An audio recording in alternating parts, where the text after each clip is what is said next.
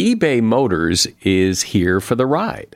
With some elbow grease, fresh installs, and a whole lot of love, you transformed 100,000 miles and a body full of rust into a drive that's all your own. Brake kits, LED headlights, whatever you need, eBay Motors has it. And with eBay Guaranteed Fit, it's guaranteed to fit your ride the first time, every time, or your money back. Plus, at these prices, you're burning rubber, not cash. Keep your ride or die alive at ebaymotors.com. Eligible items only, exclusions apply. See ebaymotors.com. Today on Something You Should Know, how to look much younger almost effortlessly. Then, the holiday season is a time for hope. So hope we shall discuss. If you don't see the best years as being ahead of you, if you don't see the future as being better than the present, and that's kind of this chronic belief, then that can kickstart a real depression that can be quite enduring and quite challenging to overcome. Then, when your gas gauge says empty, just how empty is the tank really? And understanding courage and how to be more courageous. Courage is a way of life. It's moving ahead and allowing life to bring in all its gifts and all its challenges and meeting those challenges in a way where you can see through the darkness, past it, and into the light. All this today on Something You Should Know. eBay Motors is here for the ride. Remember when you first saw the potential? And then, through some elbow grease, fresh installs, and a whole lot of love, you transformed 100,000 miles and a body full of rust into a drive that's all your own. With over 122 million parts for your number one ride or die, you can make sure your ride stays running smoothly. Brake kits, LED headlights, exhaust kits, turbochargers, bumpers, whatever your baby needs, eBay Motors has it.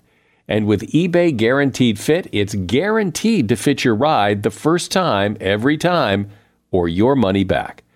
Plus, at these prices, you're burning rubber, not cash. Keep your ride or die alive at ebaymotors.com. Eligible items only, exclusions apply. See ebaymotors.com. Something you should know. Fascinating intel, the world's top experts, and practical advice you can use in your life. Today, Something You Should Know with Mike Carruthers. Hi, welcome to Something You Should Know. Merry Christmas. This episode is being published 2 days before Christmas, and it's being recorded 3 days before Christmas. So I've decided to include some interviews in this episode to coincide with the holidays that I think you'll enjoy, and they will give you hope and courage going into the new year. First up, though, if you would like to look 10 years younger, smile, sit up straight, and fix your hair. In a study where participants were asked to guess the ages of people in photographs, subjects were estimated at about 10 years younger when their expression was a natural wide smile. When the expression was neutral, the estimated age was most accurate, and if they looked fearful, sad, or mad, they looked a lot older. Posture had a big impact on age perception as well. Those who slouched looked older, and those who sat up straight looked younger. After facial expression and posture, the next most aging factor was hair and eyebrows. Frizzy or damaged hair and unruly or thinning eyebrows can add years to your appearance. Get a handle on those, and you will look significantly younger. And that is something you should know. Whether or not you're a religious person, there's something about the Christmas season that brings feelings of hope. People are nicer, gifts are being exchanged, the new year is around the corner. There is, for many of us, more of a sense of hope and optimism that happens now than at other times of the year. So let's talk about hope. And what I want to do is share with you an interview I did with a man who spent much of his professional life researching hope and the power it has for all of us. His name was Dr. Shane Lopez, and unfortunately, Dr. Lopez died not long ago at the age of 46. He was highly regarded in psychology circles and research circles as a real authority on the subject of hope. He worked for the Gallup organization, and he was author of the book, Making Hope Happen. I think you'll like what he has to say about hope. And my first question was to ask him to define what hope actually is. Hope is the belief that the future will be better than the present, coupled with the belief that you have the power to make it so. Those are the two things that really come together to define hope. And are humans unique in their ability to have hope, or do other creatures have hope somehow? Yeah, I think other creatures, they have maybe expectations in a sense, and we kind of train them to do so, or nature has trained them to be thinking about the future in a non-complex way, in a simple way. But humans are the only creatures on the planet that can think complex thoughts about the future and be hopeful. And sometimes be hopeless. And be hopeless, absolutely. We have all the hardware we need. We have the brain structure and specifically that frontal lobe that helps us be hopeful. We have the language. We can tell great stories about the future that we edit over time that help us be hopeful. Those stories really kind of feed hope back to us. But if we start telling these hopeless stories, then we can kind of light up those pathways as well and find a lot of struggle in our lives. By default, are we kind of wired to be hopeful? Yeah, by age 2, if you think about the last 2-year-old you hung out with, they're saying, I can, I will. So that you're already your own superhero when you're age 2, and you're setting up these contingencies. You start to understand that there are if-thens in life in a very rudimentary kind of way. And then you couple that with more complex language as you grow older, and then success experiences as you accumulate them. And those are the basic building blocks of hope. That thinking about the future and then telling a story about the future in a way that it pulls you through everyday life, we have that probably in place when we're 5 or 6 years old. And then what happens? Well, then what happens? Then again, we accumulate some success experiences. We start narrating the story of our lives in a certain way. We have people who care about us who don't care about us. And it kind of refines our sense of the future, refines our sense of self. And about half of the people wind up being hopeful creatures, and the other half end up struggling with life in general. And often because they don't understand that connection between if-then, between now and then, and those two things, those struggles in understanding contingencies and how today's behavior is associated with future behavior, those things really get people in trouble. Because in a sense, is being hopeful sort of a self-fulfilling prophecy? The more hopeful you are, the better things actually do turn out? Well, that's interesting. So that notion of self-fulfilling prophecy, it has some merit, certainly. When you're hopeful, you actually start generating positive emotions. When you generate positive emotions, your mind kind of opens up to unique opportunities in life and more opportunities in life. So then you start to generate more pathways to the goals that you're interested in. So you can kind of reframe that self-fulfilling prophecy by understanding the cognitions and emotions of hope. And you just work a little differently, a little more efficiently, a little harder, and you're able to get from point A to point B a little quicker. But it's a little bit more than self-fulfilling prophecy, and it's way more than wishing. Yeah, and you make the big distinction in the book about the difference between hope and wishing. Sure. Bobby Knight has a book out right now called The Power of Negative Thinking, and he's really down on hope. So he's a famous former basketball coach, and he's really down on hope, but the way he casts it, it's wishing. It's believing that the future will be better than the present, and I just have to kick back and wait for it. That's wishing. And wishing actually, when you think the future will be great and you don't anticipate the obstacles that pop up and you don't get ready to work hard, then you're wishing, and that actually undermines your momentum for the future. Hoping involves not only that belief that the future will be better than the present, but this understanding that you've got to put a lot of tools and resources together to make it so. So hoping is really, it's a lot of hard work. It really is. And wishing is quite passive and quite easy and quite detrimental to most people. I mean, that's kind of like buying a lottery ticket and then you wish you win, but chances are you're not. Yeah, Mike, you're absolutely right. So if that's your retirement plan, buying lottery tickets every Friday, you're a wishful creature. So the odds are against you, and you have no real investment in the future other than the $5, let's say, you just spent on lottery tickets. And you know what? We've really confused the issue in our daily language. When people say, "I'm hoping it'll all work out. I'm hopeful my lottery ticket will win." Well, we're quite wishful. We're wishing that it will work out, but we've substituted the word hoping in such a way that we've really watered down the meaning.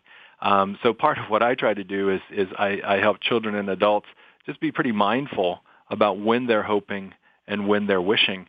And they kind of catch themselves and say, "Oh boy, I'm really being passive about this. If I wish you good luck, that's all I mean. I'm like, goodbye, buddy. I wish you good luck.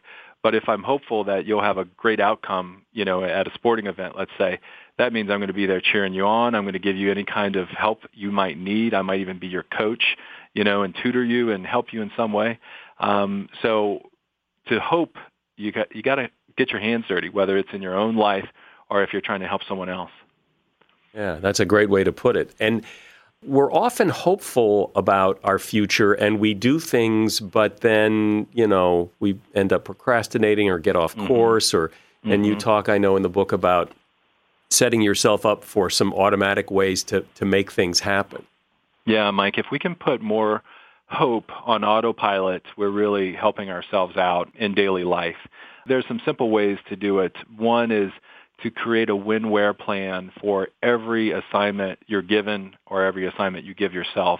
An assignment is often, kind of wrapped around a goal. So your boss may say, "We need you to do this by such and such a date," or you may give yourself an assignment to get something done around the house.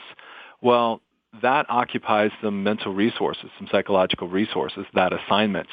So if you can put a basic win-where plan around that goal, then you set this action trigger in your brain. So, for example, tax season's coming up, and no one really wants to get ready for tax season. But, if you could say to yourself, okay, on Monday, I will set aside some time on the 11th, 9 o'clock, after I visit my child's school, I'll bring my tax paperwork with me, I'll go to a coffee shop, and I'll start getting it organized. Well, come Monday morning, that little alarm goes off in your head. And as you're getting your child ready for school, you're saying to yourself, okay, I got to grab the tax papers. I'm going to the coffee shop. I'm taking the morning off of work. I got to get this done. So the more we can set these action triggers in our daily lives, and in other cases, borrow hope from other people, the better off we are, because we'll certainly kind of burn out. We'll get tired. We don't want to do all the things we have to do, but we have to figure out ways to make good things happen in our lives.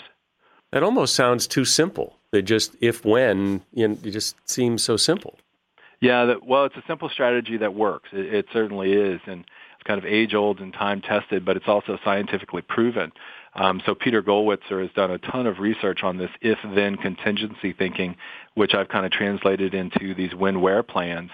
94 different studies were recently analyzed, and sure enough, they work. They work. And it is incredibly simple, but it's an elegant solution to kind of that modern problem of not having enough time and energy to get things done. Is becoming hopeless and feeling despair, and is that normal, or is that usually is that mental illness? Yeah, Mike, I think we all go through those periods in life where we're running on fumes. So our hope reserves may be pretty low. Interestingly, hopeful people in general are able to buffer themselves really well against from the stress in life and from those things that might tire out someone else. My wife and I have this term that we bounce around the house a little bit. It's called depletion depression. So it's not really depression. We haven't had a major episode of depression in the household at all, but it's something that we're just so worn out from pursuing too many goals that we don't have any resources left to take care of each other. So there is that kind of, every person's kind of sadness that might develop when we're pursuing too many goals at one time. On the flip side, someone who loses touch with their future self, someone who loses the relationship with their future self, can spiral quickly into a real depression. If you don't see the best years as being ahead of you, if you don't see the future as being better than the present, and that's kind of this chronic belief, then that can kickstart a real depression that can be quite enduring and quite challenging to overcome.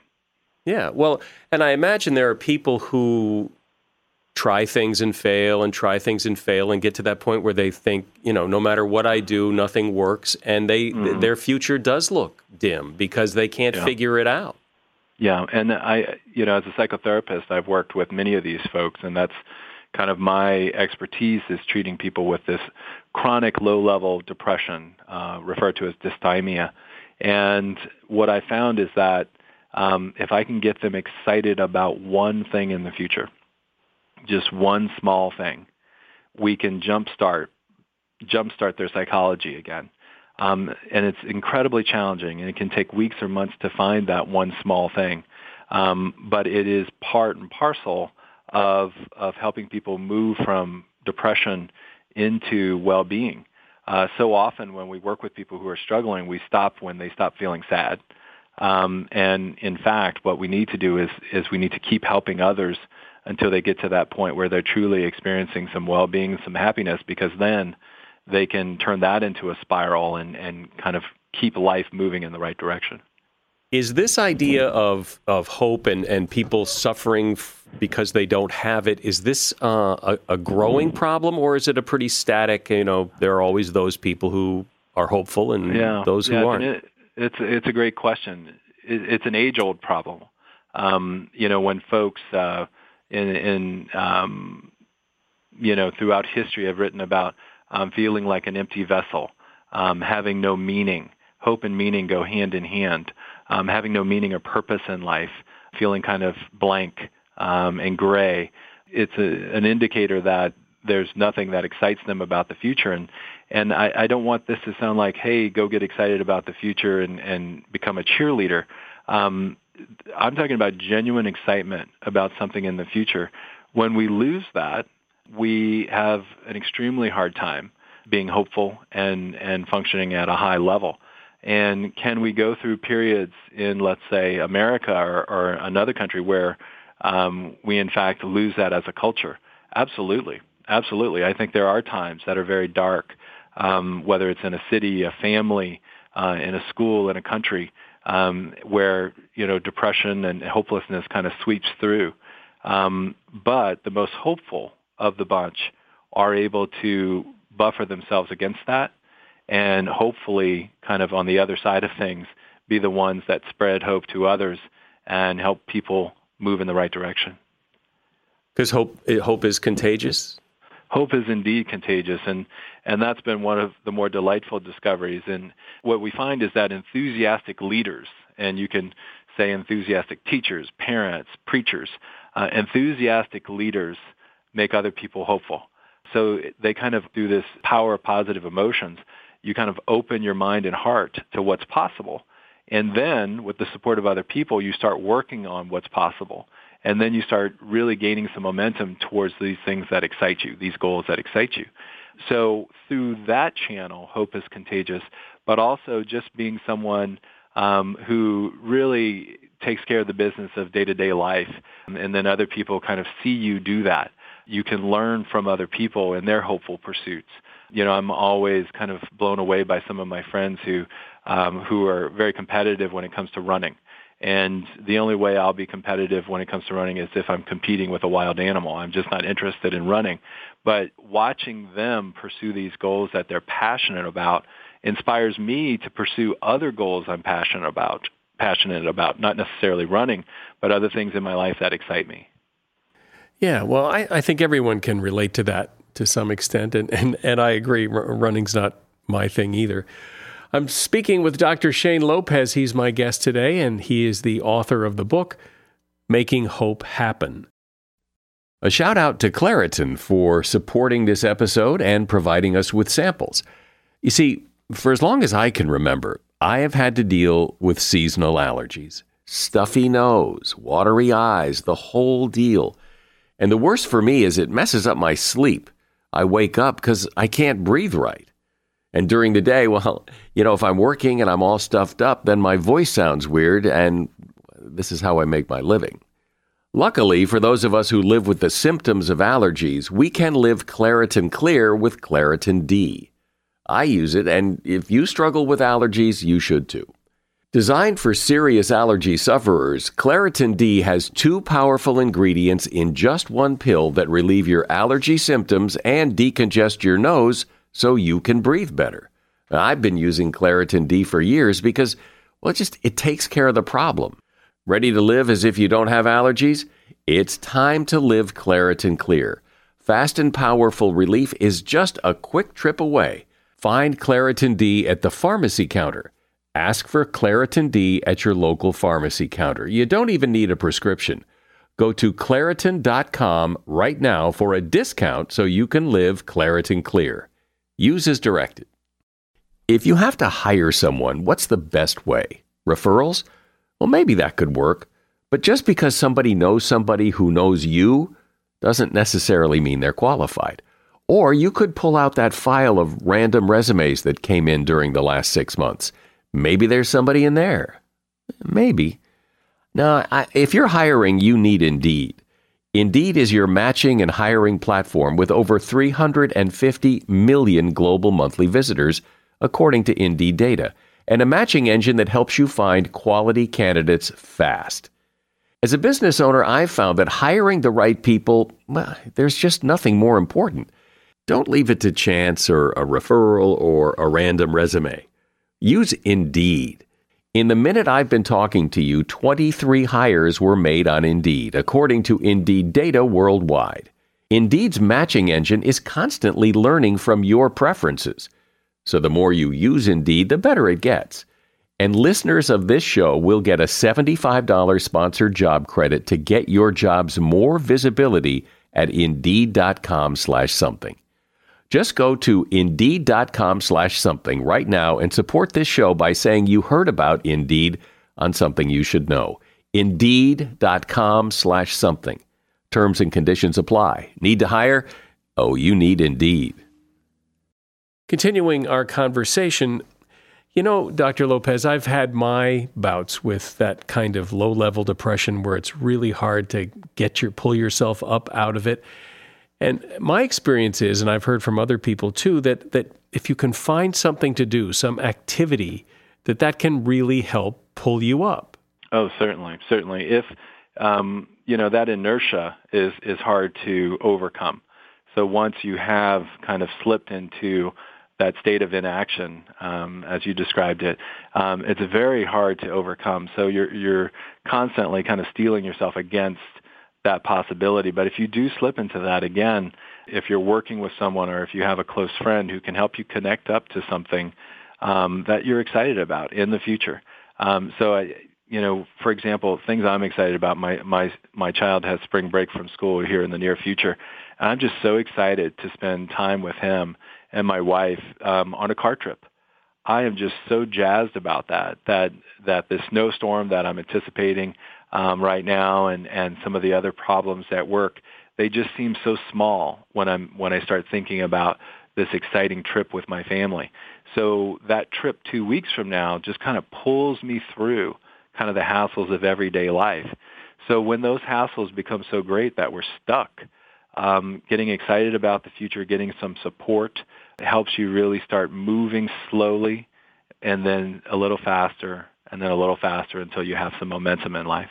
Yeah, well, I remember interviewing someone some years ago, and I've always remembered this because it really rang true for me that like people in old folks' homes that don't have many visitors, or people who feel guilty because they don't visit grandma in the nursing home enough, that it's not so much the visit as the anticipation of the visit that gets grandma all excited. And so if you can tell her in 2 weeks you'll be there, that may be as good as visiting her 3 times. Yes, absolutely. And my good friend, Tom Rath, he just actually walked by my door moments ago. I've interviewed him many times. Wonderful man. He wrote a book on well-being. And certainly this is where our work overlaps, where we talk about the anticipation of something exciting, the experience of something exciting, and then the recollection of something that was exciting. So having the anticipation of a trip can really generate positive emotions that can feed into this hope cycle. The experience itself can build psychological resources. And then the memory and the capitalizing on that experience with someone dear to you can kind of keep that alive. So we really, Mike, we really waste a lot of psychological capital by not using what you just referred to as that anticipatory excitement to our advantage. Yeah, well, I guess life is pretty dull if you don't have something to look forward to. Absolutely. It's not only dull, it can really be slow-moving and somewhat sad.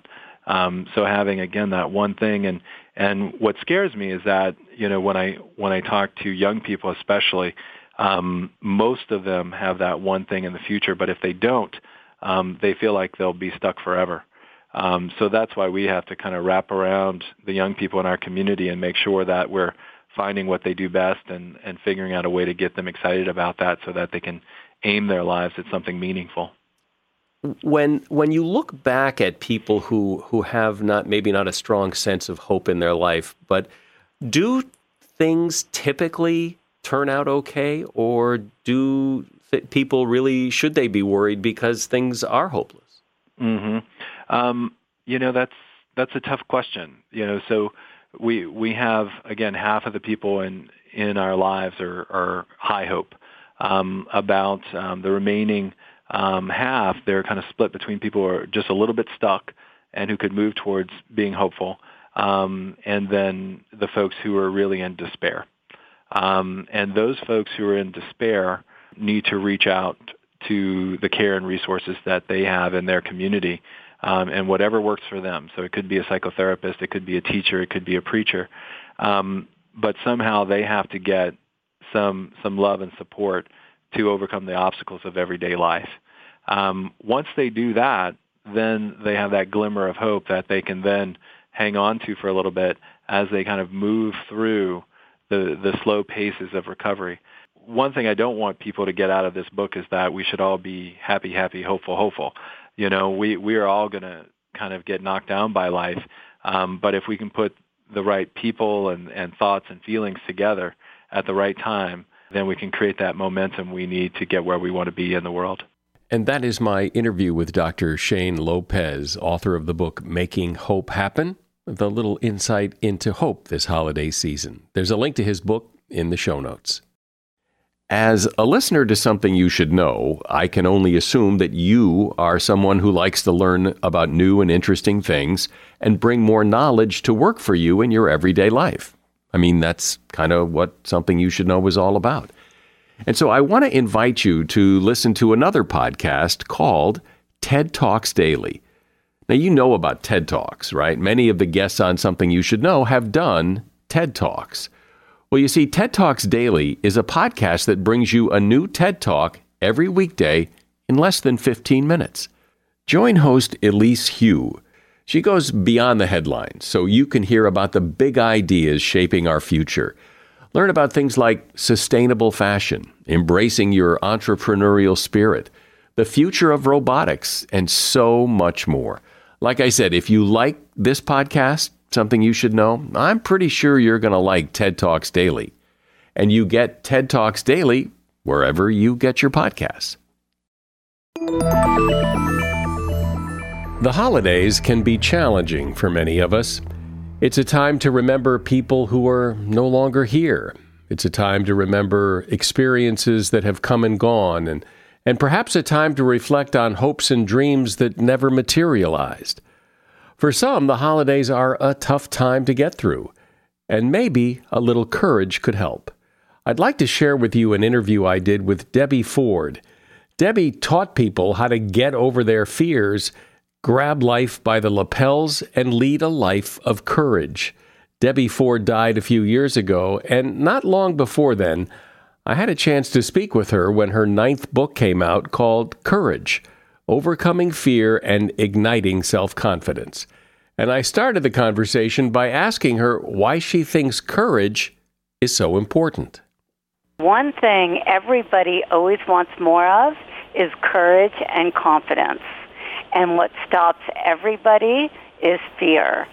So I wrote a book about divine confidence and a new kind of courage that's innate inside of us, and really supporting people in learning these tools so that they can embrace their fears or have their fears and still be a courageous, outrageous being anyway.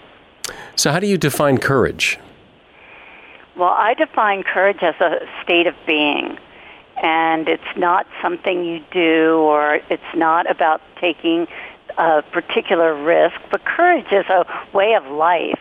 It's moving ahead in a powerful way. It's about completing the past and allowing life to bring in all its gifts and all its challenges and meeting those challenges in a way where you can see through the darkness, past it, and into the light, and see the gifts that it will bring in the future so that you can be courageous in the present moment. And you say that what stops courage is fear, and I imagine there is or was a reason for that fear serves a purpose. Fear does serve a great purpose, Mike.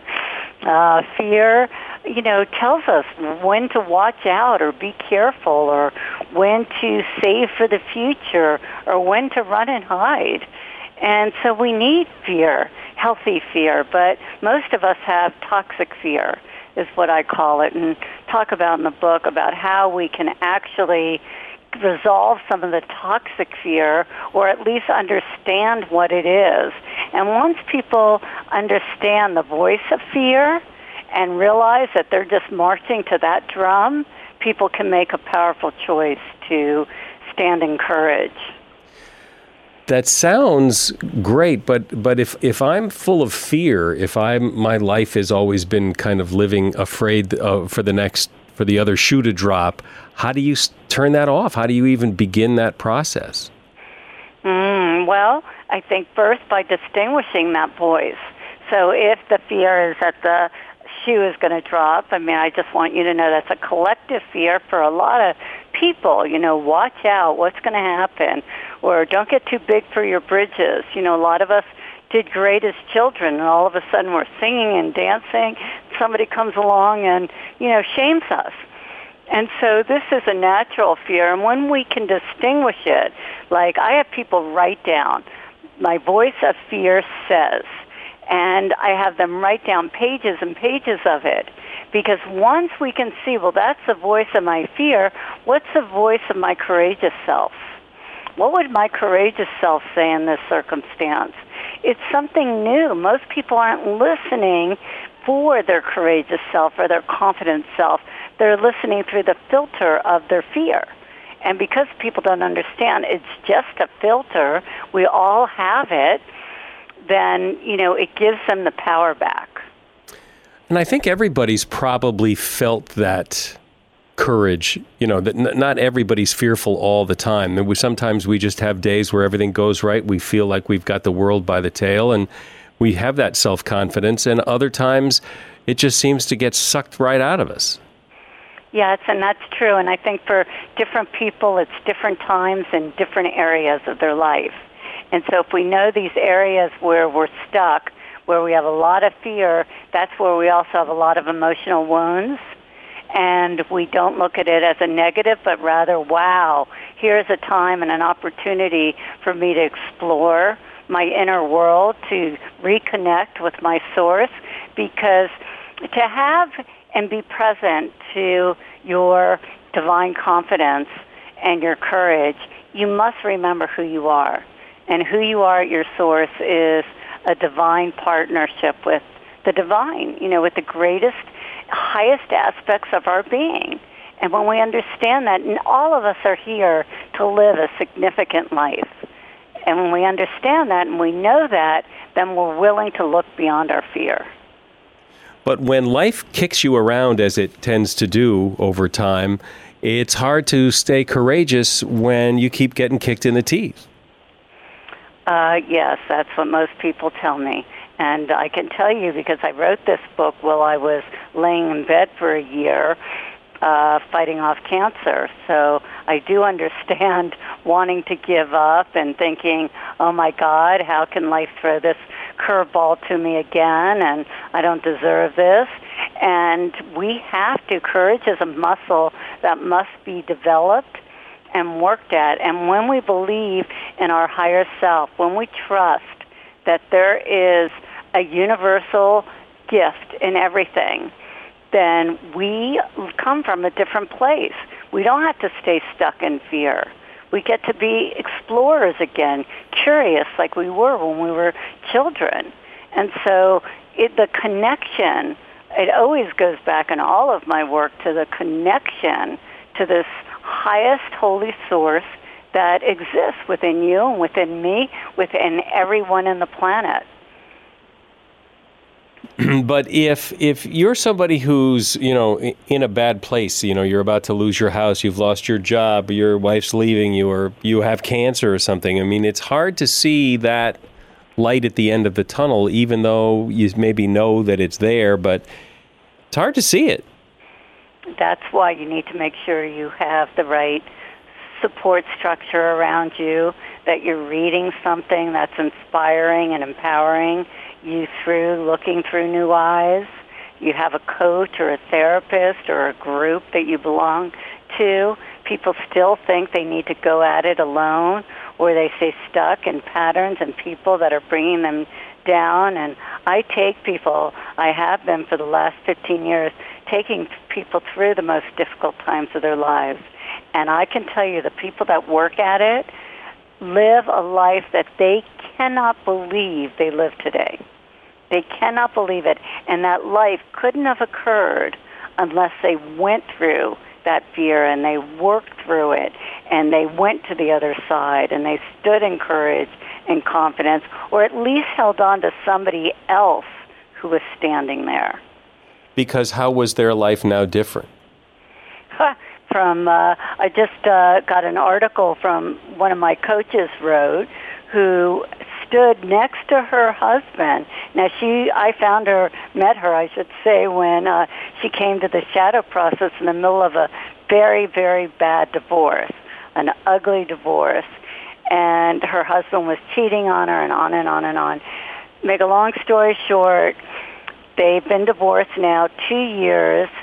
She just made the cake for his wedding with his new wife. And she calls it the cake of peace, P-E-A-C-E. And that is, that's what's possible for people. Wow, did she spit in the batter? She didn't. Okay. She did it lovingly, and that's what happens when people do this kind of work. It's deep work. It's shifting the blame from the outer world to, instead of blame, but having compassion for our inner world. And when our inner world shifts, then we know the outer world will shift as well. Do you think, though, that there are certain personality characteristics, that there are some people who just have that more outward, charismatic-y, confident-y approach to life, and there are others who are more fearful and introverted and a little more afraid of life? Absolutely. And I wrote this book for both kinds, but mostly I think I think most people go in the insecure. It may not be in every area of their life, but the areas of their life where they're not where they want to be, there's insecurity and there's fear. And instead of understanding, a lot of people just say, well, this area is good, and this area is good, and this area is good, so I'll just ignore the areas that aren't good, until one day they miss out on love, or they miss out on building a business or creating a business that they always wanted. Or they miss out on enjoying their bodies. And so I think for me, transformation is a daily way of life. That every day that we're not transforming, we're dying. And so if we are going to move ahead powerfully, if we're going to live in this life right now, then the question for me is, okay, all that's going on, now how are you going to have a great life?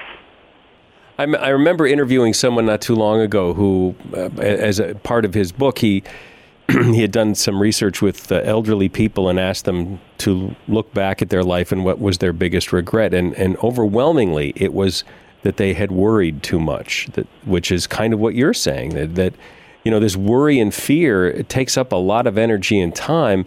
And for what? It doesn't do anything. It does nothing. You are correct. And worry is just another voice of fear. Doubt is another voice of fear. Confused and being stuck is just another voice of fear. When we are stuck in the past, it's a voice of fear. When we're standing right now in the present moment and we are inspired about what could happen in the future, right, we're present and we're inspired and we're not in fear. So I think people don't understand the stranglehold of fear and that it isn't something that just magically disappears. There's a process to work through. And that's what I invite people to do, encourage, to really ignite that courageous warrior inside and go for it. I mean, it's not a dress rehearsal, right? So I'm driving in my car listening to you thinking, all right, well, she's got me pegged. I mean, she's talking about me, but what can I do to maybe put my toe in the water here to get a sense of what she's talking about? How do I turn down the road of courage? You could begin to distinguish the voice of courage. Think of an area of your life where you are thriving, and think about the internal conversations that you have when you're thriving, the positive nature of it, and write it down. The voice of my confident self says, go for it. You can do it. You're good at that. And start to focus on your courageous self. Draw a picture of what that courageous self would look like, or get an image of yourself as, a child when you were curious and courageous and jumping off trees and all the things that we did when we were young that we don't do now. And, I call them courage activators, to really look and see each day, make requests that you've been scared of asking, like Oprah just interviewed me. Well, I thought my biggest fear would be to ask Oprah to do something for me. So I asked her if I could interview her. She hasn't answered me, but it doesn't matter. What mattered was that I finally had enough of courage just to ask, because it was my desire. And so this is what we want to do, take steps each and every day that start to build our confidence. We want to look at the people that we talk to every day. Is this building my confidence? Do these people build my confidence? A lot of people are around people that belittle them and put them down. Well, that isn't going to build your confidence. It's going to build your fear and your insecurity. That was my conversation about courage with Debbie Ford, who died a few years ago. I spoke with her just when her 9th book came out. It is called Courage, Overcoming Fear and Igniting Self-Confidence. And you'll find a link to that book in the show notes for this episode. I imagine this has happened to you. It's happened to me. You're driving your car and the gas gauge you notice is on empty. Or maybe you have the thing in your car that tells you how many more miles worth of gas you have in the tank, and it says 0 or close to 0. So how empty is empty? Well, it's probably not empty. According to John Johnson, author of the book Every Data, U.S. car makers design a buffer in there. So even though it says you're out of gas, you're probably not out of gas. But how much gas is really left? Well, the best guess is that when it gets to 0, there's still probably about 20 to 30 miles worth of gas in the tank. But that's not an exact science, and it depends on how you drive. It depends on a lot of things. But what's interesting is that none of this is true with European cars. In Europe, when a car's gas tank says it's empty, it's empty. But even though you have a little wiggle room here with U.S. cars, the fact is driving on fumes is a bad idea. Many experts claim that driving on less than a quarter tank of gas can cause trouble. It can mess with your fuel pump, and it can allow debris that's in your gas tank to get in your engine. So once you get to a quarter tank, you really should fill up. And that is something you should know. And that is our pre-Christmas Hope and Courage episode. I hope you enjoyed it. Merry Christmas, Happy New Year, Happy Holidays, whatever you celebrate. I'm Mike Carruthers. Thanks for listening today to Something You Should Know. The Bigger Pockets portfolio of podcasts are worthy of your investment. We're having a real conversation as real estate investors. New episodes available every day. It's important to buy where it makes money and not necessarily where you want to travel to. Bigger Pockets, On the Market, Rookie Real Estate, or Money Podcast. The purpose of flipping is to create more cash so then you can reinvest into other types of properties. The Bigger Pockets Podcast on YouTube or wherever you listen.